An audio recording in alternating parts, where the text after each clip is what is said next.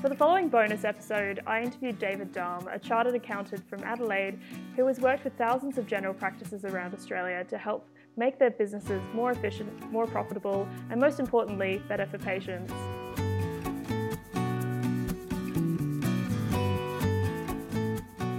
Hi David, thanks for coming on the show.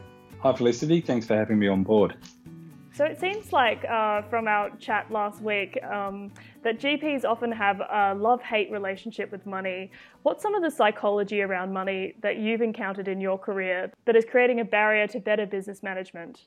Well, it's a really good question. It's the notion of making a profit, connotates this idea that you're exploiting your patient for personal gain, which doesn't sit with the ethical soul of many and most practitioners. So when an accountant comes in and says, well, you need to be making a higher or greater profit, it's not a good word to use. And, the words that we use are sustainable because profit tends to have, a dirty word connotation to it.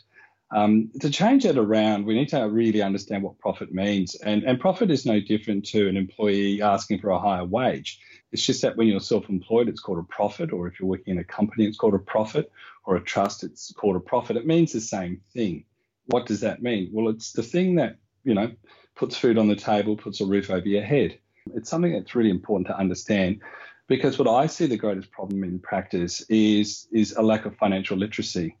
And that's what's making a practice that is not sustainable, where workloads are not sustainable, because unless you know how your practice is actually financially performing, you can't, and you're actually measuring it and you're actually understanding its impact on the operations of the practice, you can't make better decisions, safer decisions. The important thing is to be working on your practice and not in your practice. If I look at, my most successful clients in Australia, and, I always talk about, the 4-day week, and that means, 4 days seeing patients, and on the 5th day, really focusing on how the practice works, operates, how it communicates, its clinical governance, looking at its vision, its strategy, is it meeting its goals and objectives.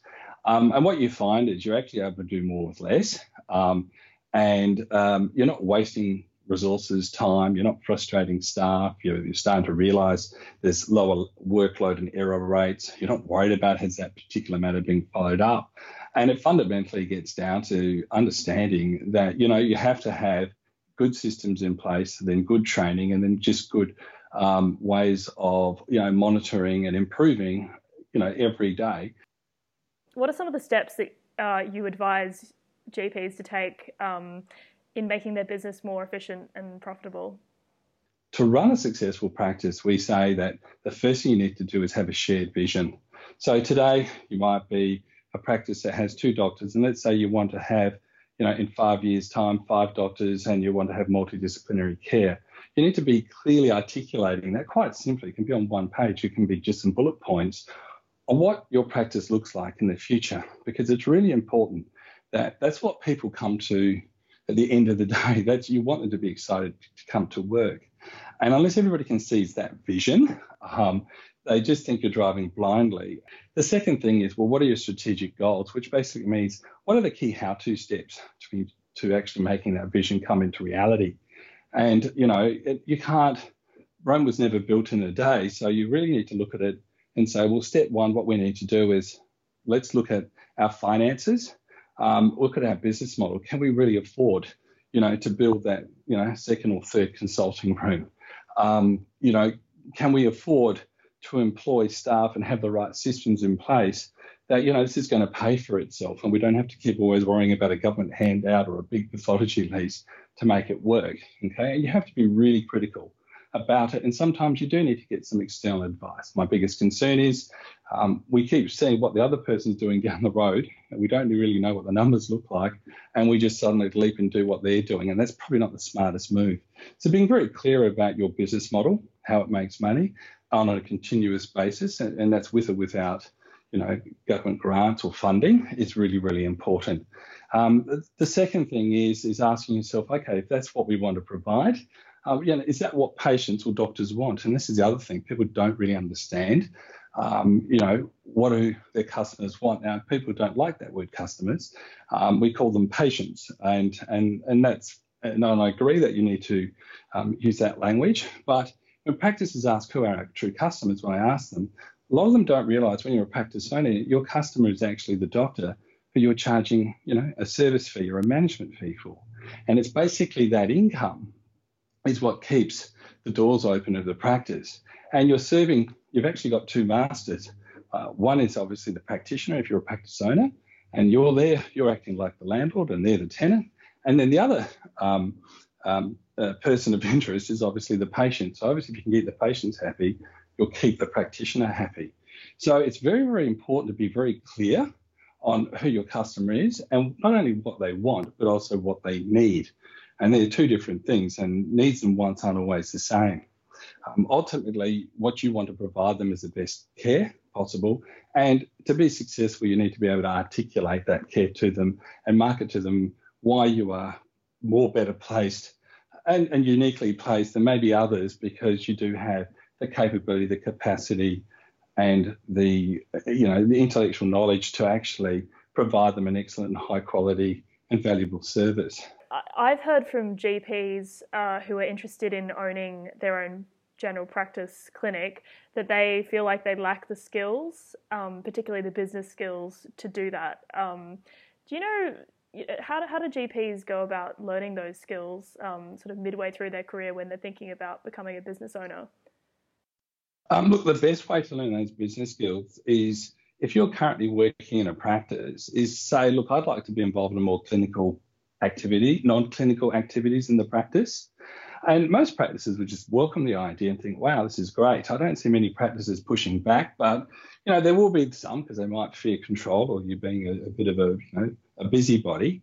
The reality is, if you get into a practice who's very, very keen on practice ownership, you'll find they generally are quite open for you to be involved. And you've got to volunteer your time. I think in life, we think we've got to be paid for everything we do. This is an investment in yourself.